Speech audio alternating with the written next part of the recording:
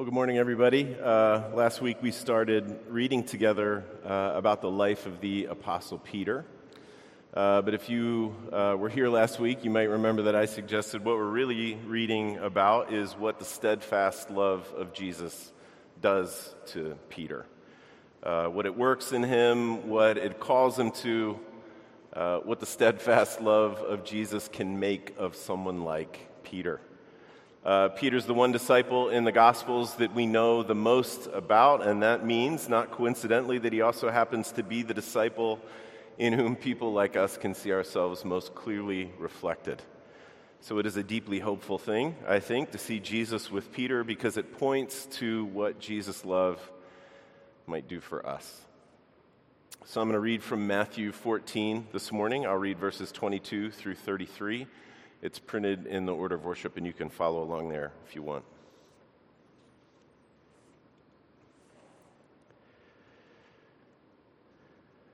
Immediately he made the disciples get into the boat and go before him to the other side, while he dismissed the crowds. And after he had dismissed the crowds, he went up on the mountain by himself to pray. When evening came, he was there alone. But the boat by this time was a long way from the land, beaten by the waves, for the wind was against them. And in the fourth watch of the night he came to them walking on the sea. But when the disciples saw him walking on the sea, they were terrified and said, "It is a ghost," and they cried out in fear. But immediately Jesus spoke to them, saying, "Take heart, it is I, do not be afraid." And Peter answered him, "Lord, if it is you, command me to come to you on the water." He said, "Come." So Peter got out of the boat and walked on the water and came to Jesus. But when he saw the wind, he was afraid.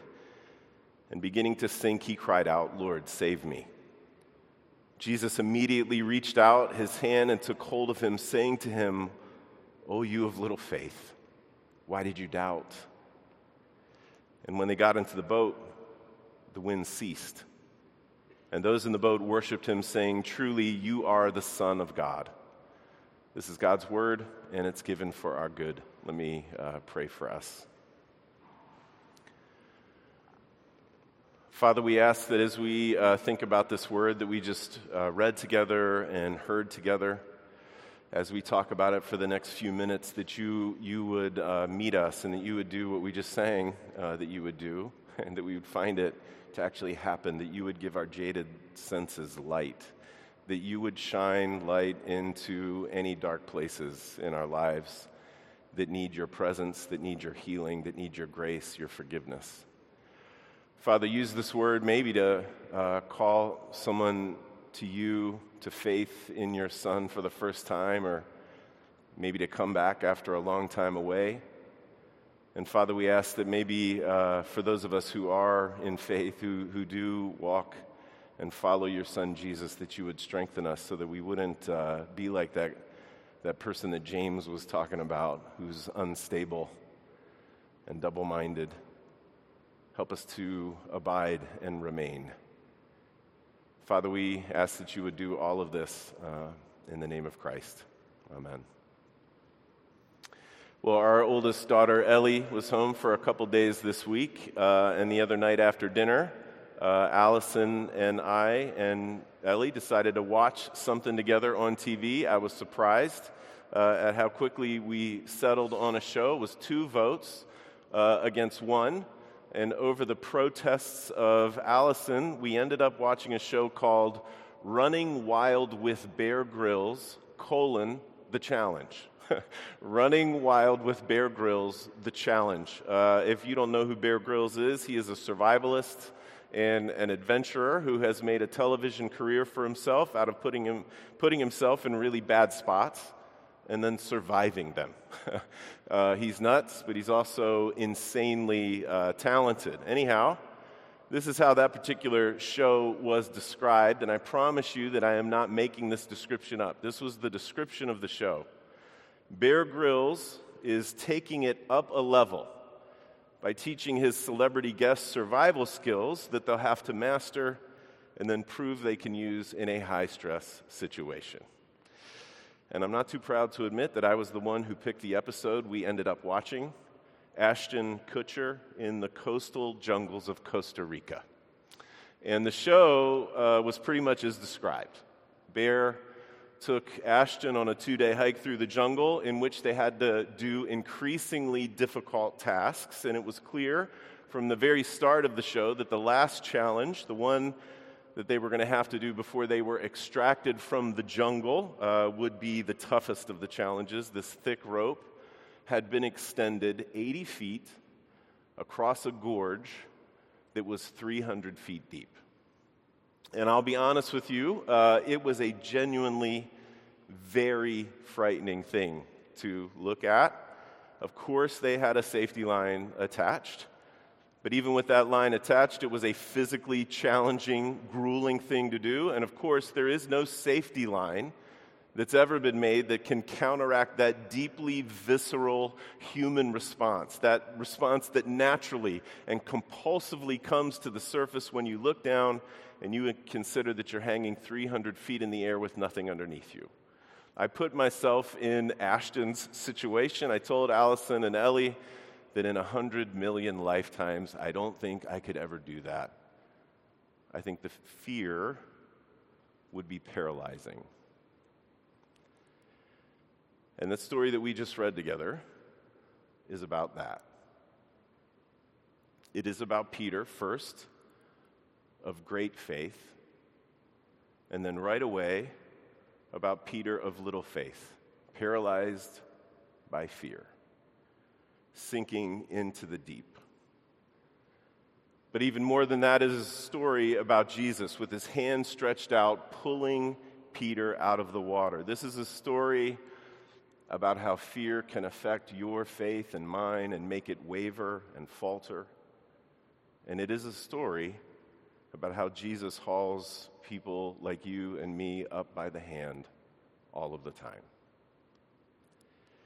So this all happens at the end of a very long and very surprising day. Matthew tells us that earlier that morning Jesus had taken a boat by himself in order to try to find some desolate place somewhere along the shore of the Sea of Galilee so that he could be alone. Presumably, he wanted to be alone to pray, but Matthew doesn't tell us, probably because that is not how the story worked out. That isn't what happened. The crowds somehow figure out where Jesus is headed that day. They follow along on the shore, and they meet Jesus on the shore. When he gets out of the boat, he does not greet them with frustration over thwarting his plans. He greets them with compassion. He healed their sick, Matthew says. And he taught them, and then he fed them, all of them, thousands of them, with a couple loaves of bread and a few fish. It's the only one of Jesus' miracles that all 4 of the Gospels tell us about. And the Gospel writer John says that after Jesus did that, the people wanted to take him by force and make him their king. So Jesus slipped away somehow, and he makes good on that plan that he had tried to pull off so many hours before that morning. Matthew says he went up on the mountain by himself to pray. But he did that not before doing something that is really, really important to notice. Before he dismissed the crowds, before he slipped away to the top of that mountain, he made the disciples get into a boat and go before him to the other side. So that's the setup. That is how Jesus has arranged this fateful night. Jesus, for his part, is praying. The disciples, for their part, are rowing. And they find themselves in a very hard place. The boat, Matthew tells us in verse 22, was a long way from land, a long way from the shore, beaten by the waves because the wind was against them. So let's say Jesus dispersed the crowds after he fed them at sundown. Let's just say that. Now it is the 4th watch, which is between 3 and 6 a.m. That means that the disciples have been rowing into a headwind for something like 9 hours. That is a very, very bad situation, even for experienced fishermen like some of them were. The size, the location of the lake at Galilee made it really susceptible to violent squalls that would start suddenly, and that appears to be what they're caught in. The physical exertion, just think of it, the physical exertion of being awake all day, that adrenaline rush, and then the adrenaline withdrawal that had come, being a part of that wild miracle that Jesus had done in feeding thousands of people, and then hours of rowing.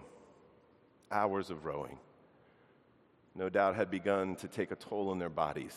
Probably some of them have checked out, unable to continue. And that physical agony, no doubt, has begun for some of them to give over to fear. They have nothing left. They are at the end of their ropes. And on top of all of this, they know Jesus is the one who told us to do this.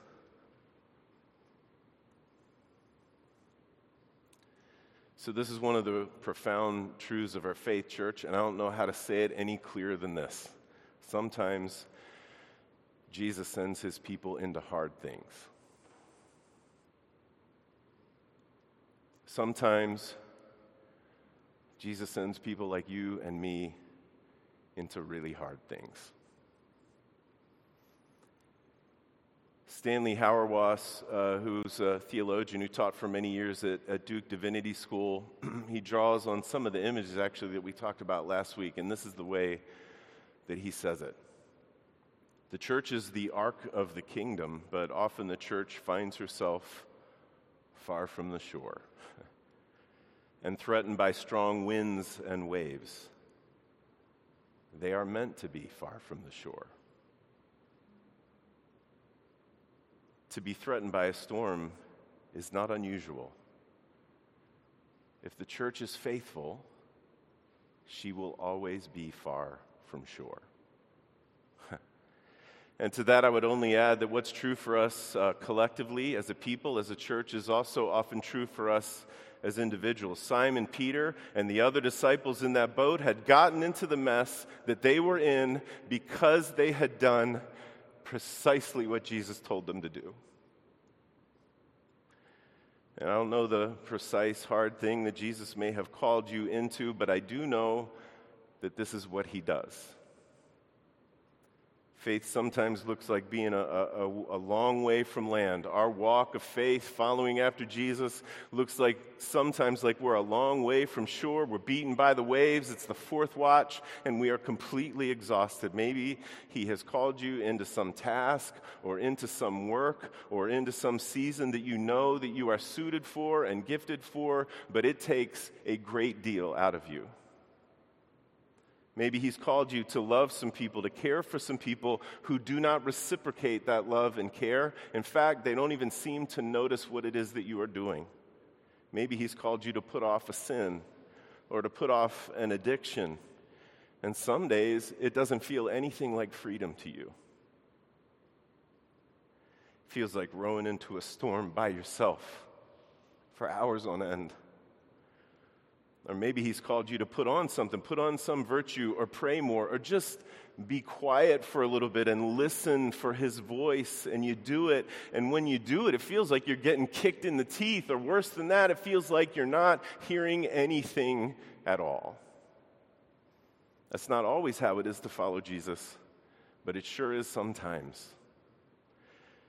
And I'll tell you what can happen in those times. It is easy to get afraid. It is easy to feel fear. It is easy to think, maybe he doesn't love me. Maybe he's out to get me.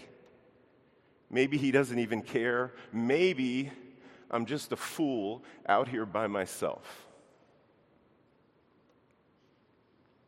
And if you've ever been in that place, and if you have ever thought those things, or if that is where you are right now this morning as you breathe in this place, then let me point out that strange figure making his way across the water to meet you right now. He is aware of exactly what it is that's happening with you, and he is making his way to you precisely because those things are happening. In the fourth watch of the night, he came to them walking on the sea. And of course, there's nothing that really could have prepared them for this. They're terrified, and it is easy to know why they are terrified, because people don't walk on water. So the only possible thing that they can think, the only possible thing that they can say that will make whatever this insanity is that they're seeing recede back into something even remotely normal is what they say. It's a ghost. It has to be a ghost, because it certainly can't be a human being. But Jesus squashes that idea. As Matthew says, immediately he gives them that beautiful triple word of comfort. Take heart. It is I. Don't be afraid. Cheer up. It's me. Don't be afraid. Don't be afraid. When have we heard Jesus say that before? Well, for many of us, it might have been last week when we read together about that time when Jesus borrowed Simon Peter's boat, and there was this great catch of fish, and Simon realized that things with Jesus were not exactly what he thought they were. When Simon realized that Jesus was not exactly who he thought he was. And he felt the haze of his incomplete self. He felt the haze of his sinful, broken self, and he felt it clinging to him like a wet garment. He felt all of that stuff, and he knew in that moment that Jesus knew. He knows who I really am. And you remember what Peter did then? He fell on his face in a pile of fish. He begged Jesus to get away from him. He felt vulnerable. He felt profoundly unsafe, and he was terrified. And do you remember what Jesus said to Peter? Don't be afraid. Don't be afraid. And I think holding that picture in our heads, that picture of that Peter, holding that one in our heads as we take in what happens next will help us to see something profoundly hopeful. And I think profoundly useful for our own life of faith, because the Peter who desperately begged Jesus to get away from him, that Peter, now all he wants to do is run across the sea to meet him. That Peter, the Peter who wanted no claim to Jesus, who wanted no stake in Jesus, who wanted no part at all of Jesus' life, now wants nothing more than to jump into the chaos and embrace him, which is another way of saying that the steadfast love of Jesus has already started to change Peter. It had already started making him into a new man, into a guy as sinful and as broken and as incomplete and as faltering as he is. It had made him into a guy who started believing that maybe there's hope for somebody like me. Maybe that I could be forgiven. Maybe following Jesus despite myself could make something of me for the life of the world. Lord, if it's you... If it's you, command me to come to you on the water. I mean, it is the most ridiculous thing. And at the very same time, church, it is a monumental token. It is a monumental token of the kind of trust that I wish we could all have all of the time. It is a shining marker of what the steadfast love of Jesus can do to a person like Peter and like me and like you. And don't miss this, church. Please don't miss this. Don't miss this at all. If you hear this story 1,000 more times in your life, then remember this part of the story every one of those 1,000 times. Jesus commends it. He commends this ridiculous faith that Peter has. He commends it. He blesses it. He affirms it. He celebrates it. Come on in, Peter. The water is fine. And that is Peter of great faith. That's the guy who has his eyes set on Jesus and who knows that Jesus means nothing but good for him. That's Cephas right there. That's the rock. That's the guy who would walk into hell alone if Jesus wanted him to. And don't think for a minute that we're not supposed to see that and love it. That's what the steadfast love of Jesus can do for people. Believe that because it's absolutely true, church. And it lasted, for like 3 seconds. A couple of steps. Just a few paces for Peter, the water strider. But he saw the wind, and he was afraid. He's afraid again. And that fear, as Jesus points out, makes him doubt. Maybe this is a bad idea. Maybe I am a fool out here by myself. Maybe I'm getting kicked in the teeth for no reason at all. Maybe I can't trust him to have my good in mind. 1 second, he's Peter of great faith, high stepping above the waves. The very next second, he is Peter of little faith, his neck wet with the spray of the whitecaps, sinking fast. And you see this again and again in Scripture, church, especially in the Gospels. Fear is a corrosive to faith.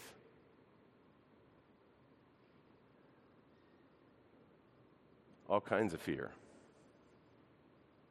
Fear of other people and their opinions, fear of not living up to some weird standard that we've placed on ourselves or some weird standard that someone else has placed on us that has absolutely nothing to do with the values of the Christian faith. Fear that we won't be admired like we want to be admired.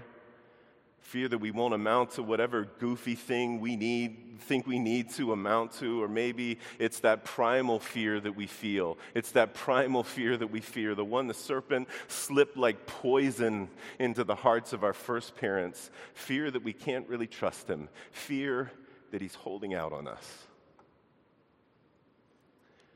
And that fear causes us to doubt.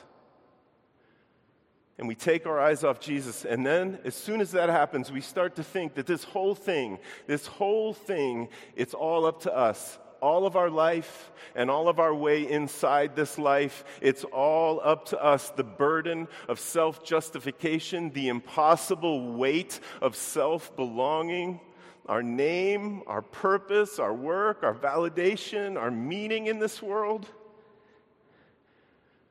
All of that stuff falls on our shoulders at once, and we sink like stones, and we start doing all of this crazy stuff, and we start twisting into all kinds of crazy contortions just so we can get our head back above water and just take one breath.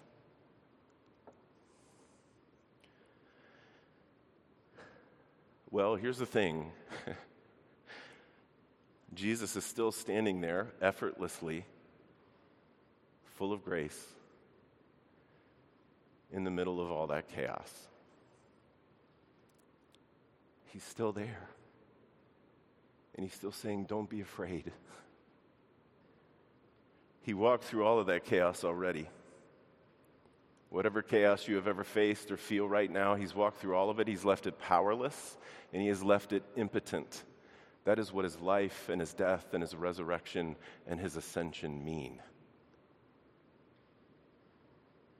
He did that in love for people like us, and he never grows tired and he never grows weary of reaching into the waves and pulling out people like Peter and you and me when we say, Lord, save me.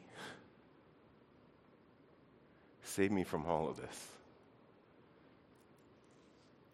If we follow Jesus, and really that's our part in this thing, we stay near to him. That's our part. We stay close to him.